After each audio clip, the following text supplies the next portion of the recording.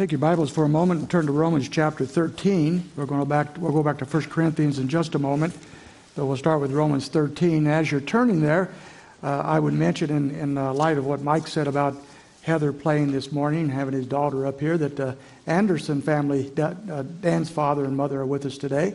And so they got to see Dan up here. And that song, His Robes for Mine, is written by another son, Chris. Most of you probably know that, but it's in case you didn't, what a wonderful privilege that is for them to be here as we sang this song today. We're going to do a lot of background information today, so hang in there with us. A wonderful passage of Scripture. But the Corinthians were struggling in many areas, and the great church father, Augustine, would have identified very much with this church in some ways. In his youth, he had been quite a character. As a matter of fact, even though he'd been raised by a godly mother, he rejected that. He lived with a woman for 13 years. She was 18 years old, or he started at 18, lived with her for 13 years. Even had a child out of wedlock, which is quite scandalous at that time. And he continued that way for quite some years. And then at his time of his conversion, he heard these words in Romans chapter 13, verses 13 and 14 being read. He either read them himself or heard somebody else read them. These are the words that he heard. Let us behave properly as in the day, not in carousing and drunkenness, not in sexual promiscuity and sensuality, not in strife and jealousy, but put on the Lord Jesus Christ and make no provisions for the flesh in regards to its lust. That was the turning point in the life of Augustine as he turned to Christ at that time and began to put on Jesus Christ as his Lord and Savior. But that didn't stop his temptations. Just because he had come to Christ and would wanted to put on Christ and live in that way, he continued to be tempted with various sins, and especially immorality, for quite some time. He never gave in to that, however, and the reason he did not was because he recognized what we're going to talk about today, that the great transformation that had happened in his life through Jesus Christ. At one point when he was tempted to sin in this area, he said to himself, "Thou fool, dost not thou know that thou art carrying God around with thee?" Now that was his King James version of it, but you get the point. He realized that God lived in him. How could he turn himself over to sinful behavior knowing that Jesus Christ lived in him? However, the Corinthians, although that was true of them, and Paul's going to talk about that a little later on in this chapter, they were not catching that yet. They didn't quite understand who they were as transformed Christians. Keep in mind, they'd probably only been saved about 6 years. This church is only about 6 years old. And they were seeing nothing wrong with some of the behavior that they were engaging in, including immoral behavior that we'll talk about some today. The Greeks saw the body as evil, and so it didn't matter what you did with your body. And they had bought into that worldview at that time. And so they rationalized their sins, and they talked themselves into believing that they were living spiritually even when they were engrossed in some of the worst of all corrupt behavior. Paul's going to attempt to convince them throughout this book that they've gone a wrong direction. They're making mistakes. They're choosing to go a wrong way. And he reminds them, as we see in verse 11, of their transformed nature. So he starts there. He takes them back to what we might call the gospel and the transformation that took place at the moment of their conversion. We looked at that in detail last week, but look at verse 11 with me. Some of you, such were some of you, but you were washed, you were sanctified, you were justified in the name of the Lord Jesus Christ and in the Spirit of God. Now notice all those things that he mentions here, being washed, sanctified, and justified, are already things that happen at the moment of salvation. These are not something we chase after. These are not something we desire. These are not something we grow into. These are things that happened at the moment of our conversion. And so and this is so pivotal, so important, not only for our text we'll look at, but for your Christian life and mine, is that we realize that all that we have, all that we do, how we live is based upon something that happened to us because of Jesus Christ. He is the one who washed us of our sins. He is the one who just sanctified us or set us apart for his own purposes. He is the one that justified us so that our sins are forgiven and we're given the righteousness of Christ. Without that, nothing else that we're going to talk about today matters. If it wasn't for these truths, these transitional truths, everything we're talking about today is mere behavioralism. It's just changing your behavior. And Paul's not into that. He is saying basically this: a spiritual change should translate to a everyday life change. If you've truly been washed, sanctified, and justified, it should change the way you live in your everyday life. That's his point. That's where he's taking us in this passage of Scripture. So he's going to say these three transactions that took place should lead to, in our lives, to three major changes in our everyday behavior. And we're going to look at two of those this morning and look at another one next time. But the first one is this: they now live by new principles. They live by new principles. Look at verse 12. All things are lawful for me, but not all things are profitable. All things are lawful for me, but I will not be mastered by anything or any of them. These Christians knew they were new creatures, I think. Paul had taught them that. But they had rationalized that all things were lawful for them. That is, they could do anything they wanted to do. It didn't matter what it was. Because they are now saved, they could do whatever they wanted to do. They justified their actions in that way. So they were perverting the liberty they had in Christ.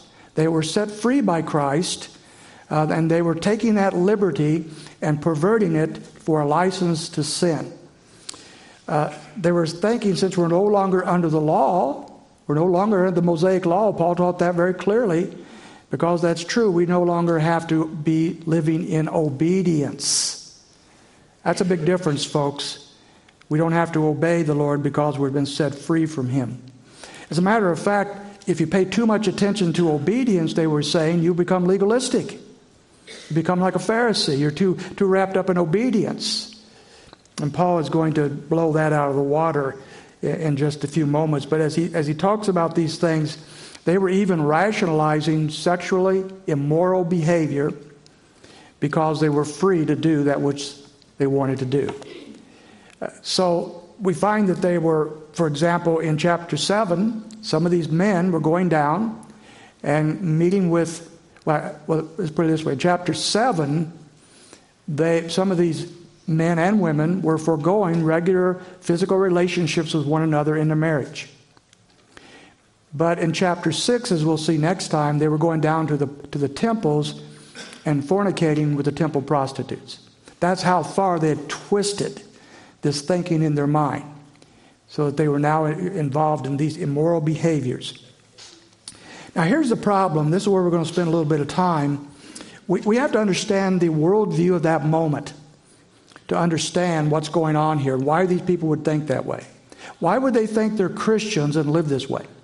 Why would they think they're Christians and live without following or obeying Christ? Why would they think they're Christians and live immorally? How could they justify that in their minds?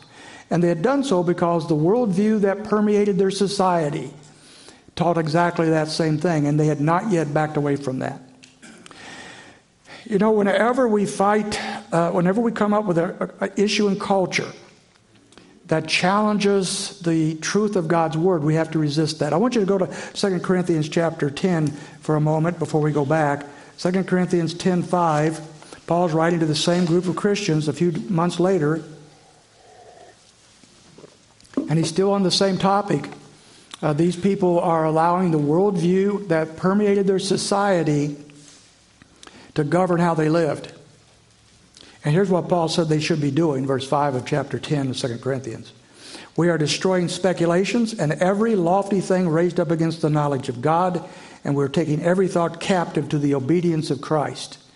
Basically, he says this: we take everything that the culture throws at us, and we filter that through the knowledge of Christ, through the Word of God, to see what part of that teaching and culture is biblically sound and what part is not. And we're going to find some things in our culture are just fine, but many other things are not. And this example here we're being given back in 1 Corinthians chapter 6 was certainly not. And here's the worldview I want to talk about. What was the worldview pertaining to morality and marriage and women and so forth that permeated their society that they had not yet broken away from? They had not yet filtered it through the knowledge of Christ. And so we need to talk about that, because Paul's going to be talking about that issue all the way through at least chapter 11. And this is extremely pertinent for our times, with all the gender issues and the changing of thinking in all these different areas and things that have permeated our society in the last 20 or 30 years. What a change has taken place. As a matter of fact, when I preached through 1 Corinthians in 1991, okay, some of you weren't even born then, but nevertheless, what a change in our culture in 30 years. Some of the things I'm going to be talking about today were not even on the horizon in 1991. And yet they are here today. Our culture has changed. Our culture is becoming more and more obviously corrupt. And unfortunately, many Christians are buying right into it. And so let's think about women and marriage and morality for just a moment. What was going on at this time? The Greeks viewed women almost as slaves. They were under the authority and control of their husbands by both custom and by law. Aristotle regarded the inferiority of women as inherent in the sex. He believed by being a woman, you're inferior. As a result, many wives and female children spent their whole lives in what they called the Gynecolonites. That was the domestic portion of the house. And so many women never left that. They were there for domestic purposes. They had children. They raised children. They stayed in that section of the house and rarely, if ever, even came out. For many women, it was then a monotonous existence wrapped around domestic affairs and personal dress, and they did not have conversations with men, including conversations with their husbands. It was very unusual for an intellectual conversation between a husband and a wife at that time. Women didn't share in the intellectual life. They were basically domestic slaves. They took care of the house, they took care of the husband's children, and that was pretty much it. But there was another group of women called the heterais. The heterais were not fully Greek, and they were not allowed to marry Greek men. But they were allowed to have freedom to be around the men. And so they were the companions of the Greek men. They ran around with them. They became their buddies. They became sometimes their mistresses. These heterai had all sorts of freedoms that wives did not have, but they were not married to the Greek people.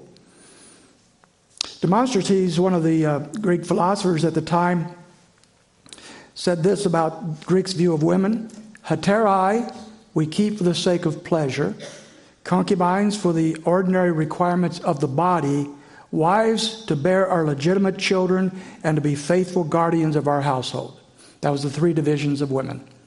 The heterai, who could be their friends and buddies, the prostitutes and concubines for the physical involvement, and then wives to have children and raise them.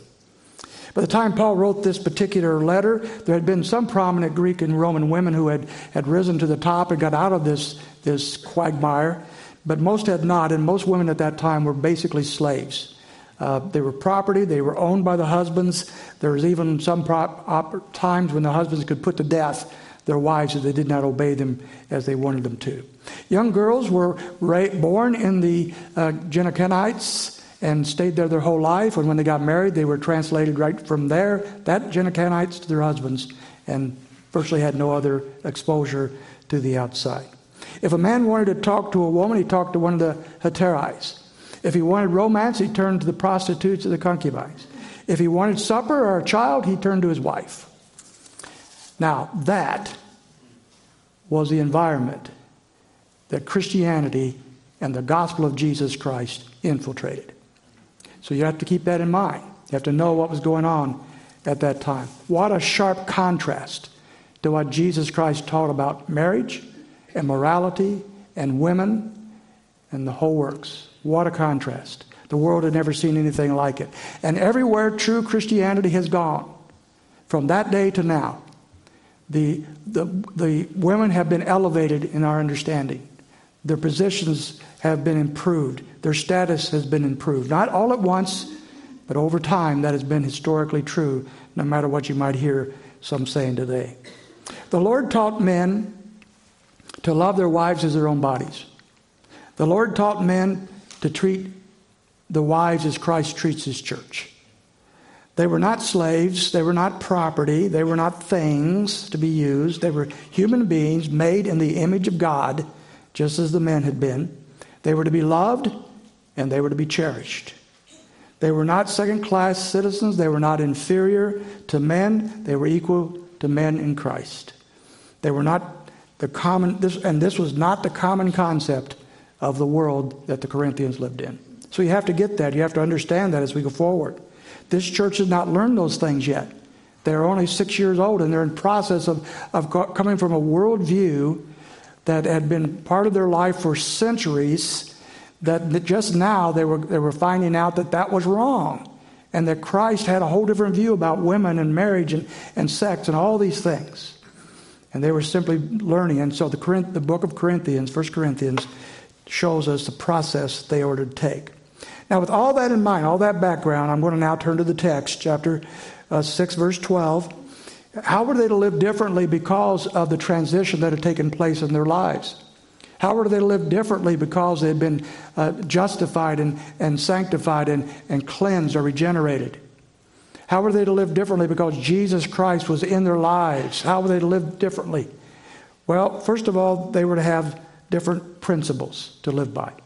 And there's two that Paul points out here, starting with verse 12. First of all, even lawful things must be profitable, or said a different way, transformed Christians will want to live profitable lives. All things are lawful for me, but not all things are profitable. Many commentators believe that they're turning a phrase of Paul's against him, taking it out of context, because Paul had taught they were no longer under the Mosaic law, right? They've been set free from the Mosaic law. We're not law-bound Christians. We're set free in Christ. And they were taking that out of context and said, well, Paul said all things are lawful. So we can do anything we want to do. And they're twisting those things. And Paul is saying that's not the case. Paul says here, all things are lawful for me, but not all things are profitable. He's not saying that sin is lawful for him. He's not saying it's okay to be sinful. He's talking here about areas that are gray, areas that have no right or wrong per se, areas where the scriptures do not directly address. And he says of those things, all things are lawful. I can do those things, but are they profitable? That's a good question, isn't it? For example, the law might say I can drive 70 miles per hour, but if the conditions are bad, I shouldn't. Not profitable. Marcia and I were driving to Lincoln, Nebraska this year, and there's a huge rainstorm like I've never seen before while I was driving come down. It was so bad. We're on the interstate going 70, and it was so bad we couldn't see to the front of our car. Finally, I couldn't even pull off.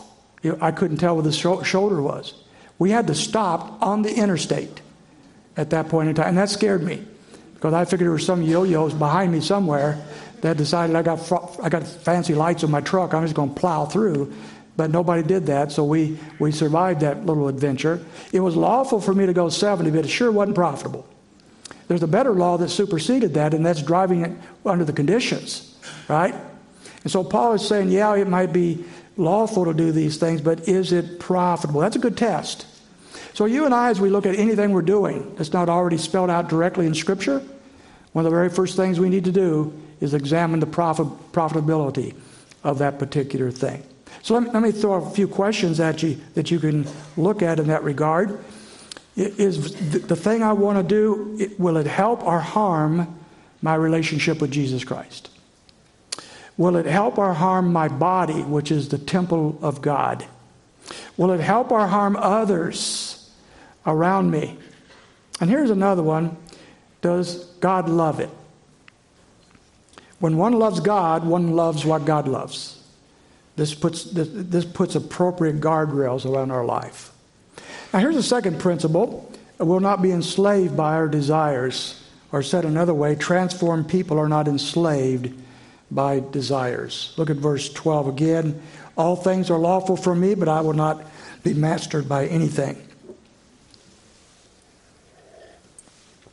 There are many things that are not wrong in and of themselves that become wrong when they become something that we can't break, a habit. Anything, folks, that enslaves us anything that becomes our master, anything that controls us but Jesus Christ, shouldn't be there. We should not allow these things to enslave us and control us. Now, I could go off in a lot of different areas here. For example, smoking is not only bad for your body, but I've been told by everybody who's ever tried to stop, it's one of the most difficult habits in the world to stop. Extremely addictive, extremely enslaving. But we can go to a lot more modern things. What about cell phones? Now I'm really going to get in trouble, right? You're going to start clapping right now, right? Cell phones. You know the iPhone's about a dozen years old? That's all. And yet, it is absolutely in charge of our society. There are people that couldn't possibly walk down the street without one in their hand. There are people that are on there hours and hours a day texting and playing games and watching videos and whatever else they're doing on those things, but they can't live without them. Is that enslaving? Come on now. That's enslaving, folks. Something outside of Christ has now taken control of your time, your energy, your thoughts. Well, what about social media? Now, that goes along with it, doesn't it? I read every once in a while on social media, usually, of somebody who's going to drop Facebook or something else because they're so enslaved by it that they play with it all the time. They spend hours a day scrolling through, looking at this, that, and the other, talking to friends they've never met and will never meet and will not be at your funeral. Right? That's what somebody once said. You know what a friend is? A person who comes to your funeral and doesn't look at their watch. You think about that one. Okay, I could go on for all afternoon, right? All day, talking about different things that tend to enslave us. The point is, anything that comes along that is enslaving us is not that which should have that place in our lives. The context here, though, primarily is sexual desires. These people had allowed sexual desires that were all right in their culture to enslave and control them so that they could not walk with Christ as they should. And as a result of that, Paul is basically saying, folks, you can't have two masters. You can't have the master of sexual sensuality and the master of Jesus Christ. A choice has to be made. And they were going down to these prostitutes down at the temple. We'll talk about that more next week because they thought that was fine. They were controlled by that. They didn't want to stop that. I don't know. I haven't met anybody recently that's gone down to a temple to meet with the temple prostitutes. Have you?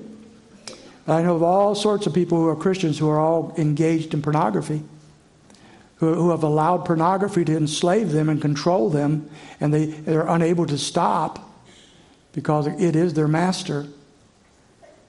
Paul's not calling here for asceticism. He's not even calling necessary for abstinence, but he's saying we must not allow anything to enslave us and to control us but Jesus Christ. That's a radical talk, isn't it? That's a radical change in the lives of the Corinthians and often in the lives of ourselves as well. They've been transformed. Now live like you've been transformed. Now there's a second principle we'll look at, and that is they now have a new master. They have new principles, but they have a new master. Verse 13, food is for the stomach and stomach is for food, but God will do away with both of them. Yet the body is not for immorality, but for the Lord, and the Lord is for the body. Now God was not only raised the Lord, but also raised us up through his power.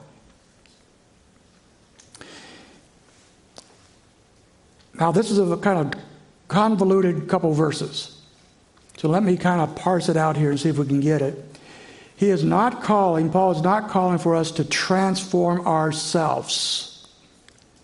Christ already did that back in verse 11. If we're Christians, we've been transformed.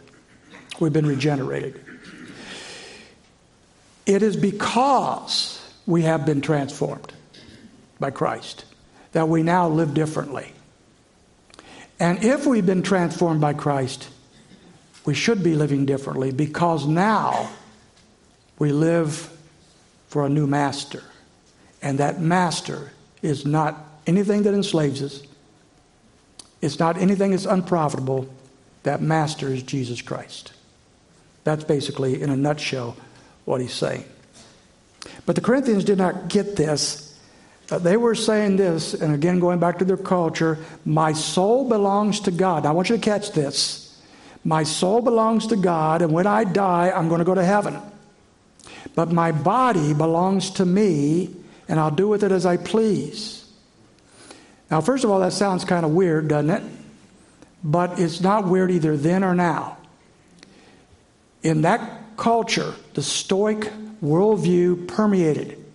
And the Greek Stoics taught that our body was a throwaway. Our bodies were not important. It didn't really matter what you did with your body. All that mattered is your soul. And so the Corinthians were believing they could be spiritual, they could be in touch with God and do whatever they wanted to with their body. No connection. That's Stoic worldview. And the Greeks were there in Corinth, and that's exactly what the Corinthians were buying into and had not yet moved from. So they could go down to the prostitutes, and they could engage with that because it was simply their body. But in their heart and in their soul, they were still right with God. Now, we find that odd, and we find that kind of disconnected, but folks, maybe you have not noticed, this is exactly the worldview today. In 1991, when I preached this last time, this did not exist, at least not out of the academia world. But there's a worldview now theory that you may have never heard of by this name, but you have seen it in action. It's called personhood theory. Personhood theory says this: there is a difference between being a human and being a person. Now, does that sound stupid or what? But let me go on. And if it's everything that we're seeing happening in our culture right now, there's a difference between being a human and being a person. A human would translate over to a body, our biology. But a person is who we are on the inside. See the disconnect? Now let me show you where this fits with so many things, and you'll get it. Long ago, the argument over abortion was that by aborting a child, you're taking a human life, right? And those pro-abortion denied that. This isn't a human. This is just a thing. This is some mass. Science has disproven that now in recent years, and everybody on both sides of the issue know that in the womb of a mother is a human baby, a real baby, a body, a baby.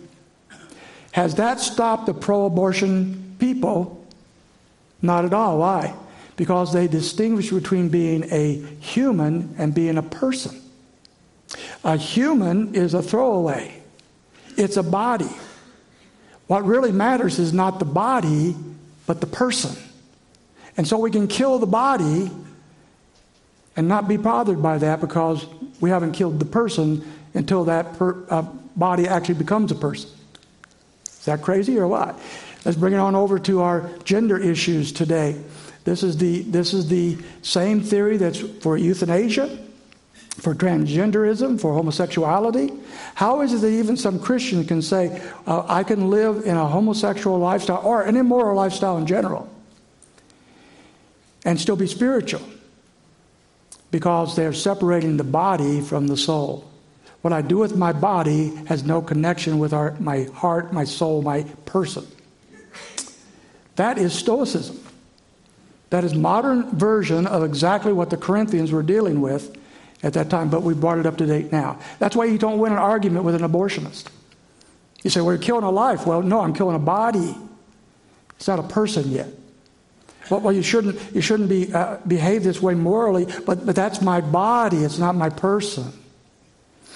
My body tells me I'm a man, but my person tells me I'm a girl, or vice versa. That's exactly what the Stoics taught. That's exactly the worldview that the Corinthians were dealing with. You and I weren't born into that, but it's infiltrating the world around us, isn't it? And so it's important to see what's happening here. Warren Wiersbe said concerning this section, he said, they treated sex as an appetite to be satisfied and not as a gift to be cherished and used carefully. Sensuality is to sex what gluttony is to eating. Both are sinful, and both bring about disastrous consequences. There's nothing wrong with eating. We all do it. We all like it. But there is something wrong with gluttony. There's nothing wrong with sex, but there's something wrong with immorality. Wiersbe again pointed out that sex outside of marriage is like robbing a bank. You're taking what doesn't belong to you. For a moment, there's exhilaration. You have these funds, this money, but ultimately you pay a price. And that would be a biblical picture. Paul then tells them, look, there's two things contesting for your bodies. Porneia, immorality here, and the Lord Jesus Christ. You cannot be loyal to Jesus Christ and allow immorality in your lives. You cannot serve two masters.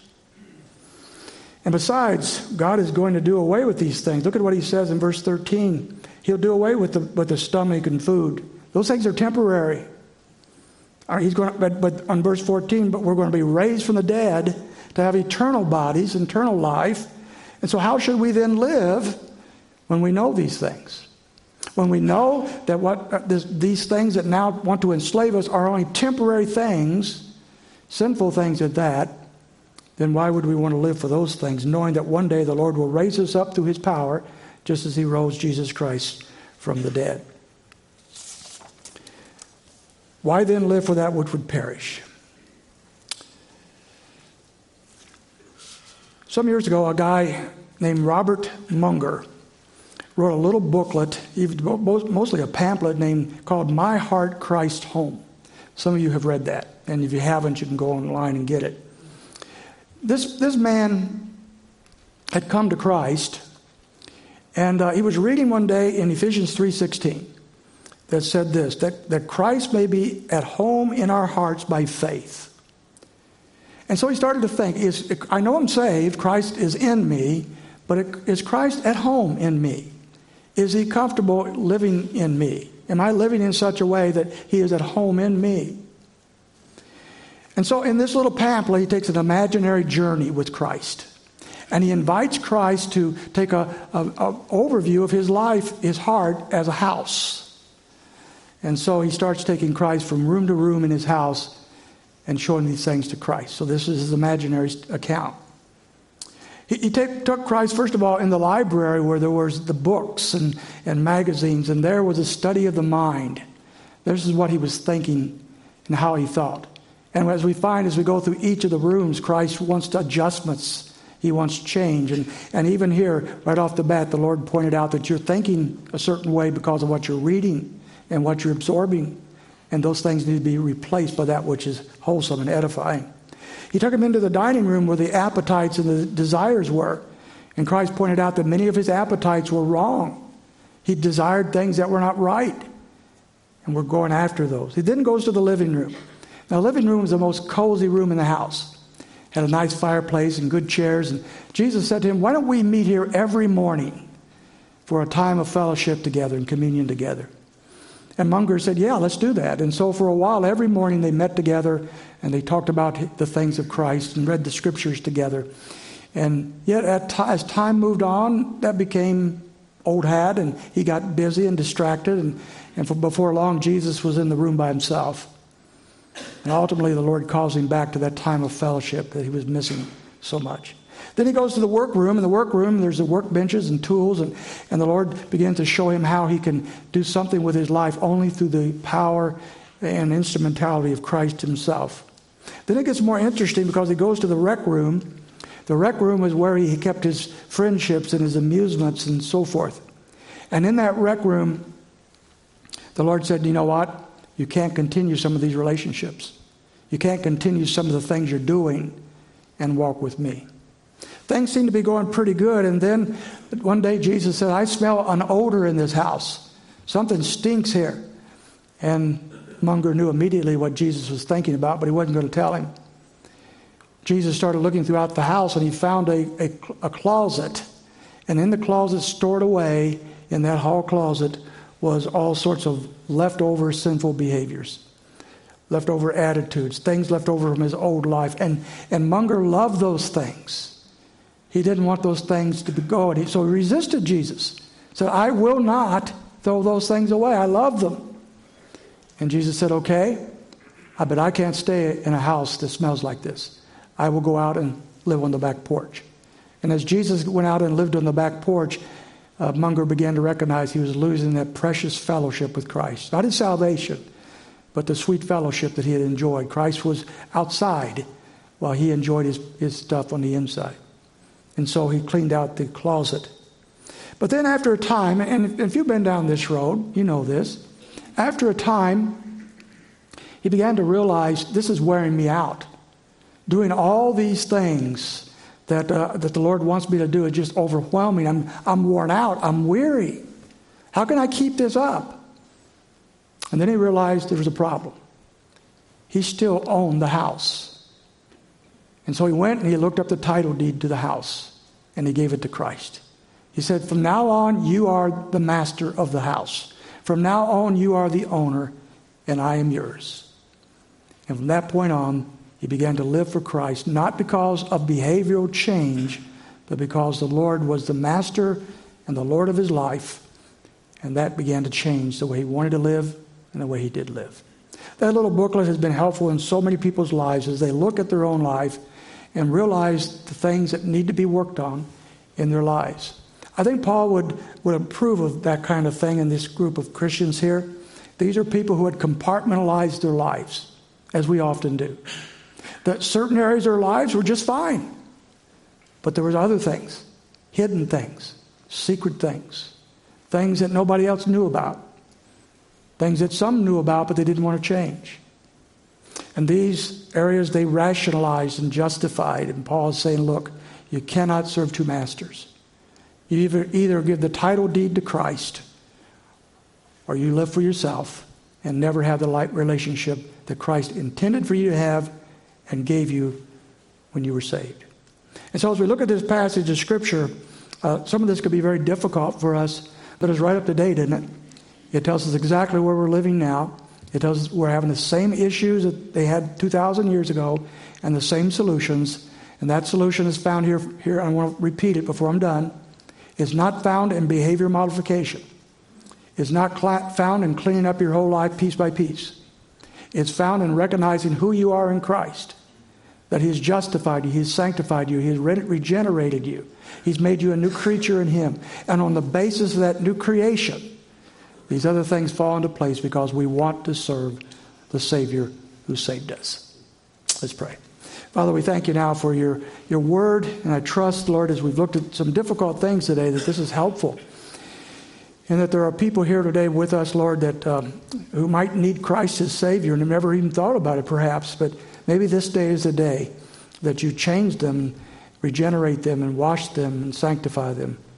And others of us, Lord, who do know you as Savior, there are areas of our life that need to be addressed, but mostly the area of who is going to be in charge here, who is in control, who has the title deed to our lives.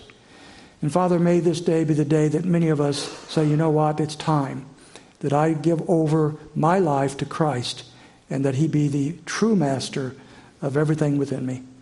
We pray for these things in Jesus' name. Amen.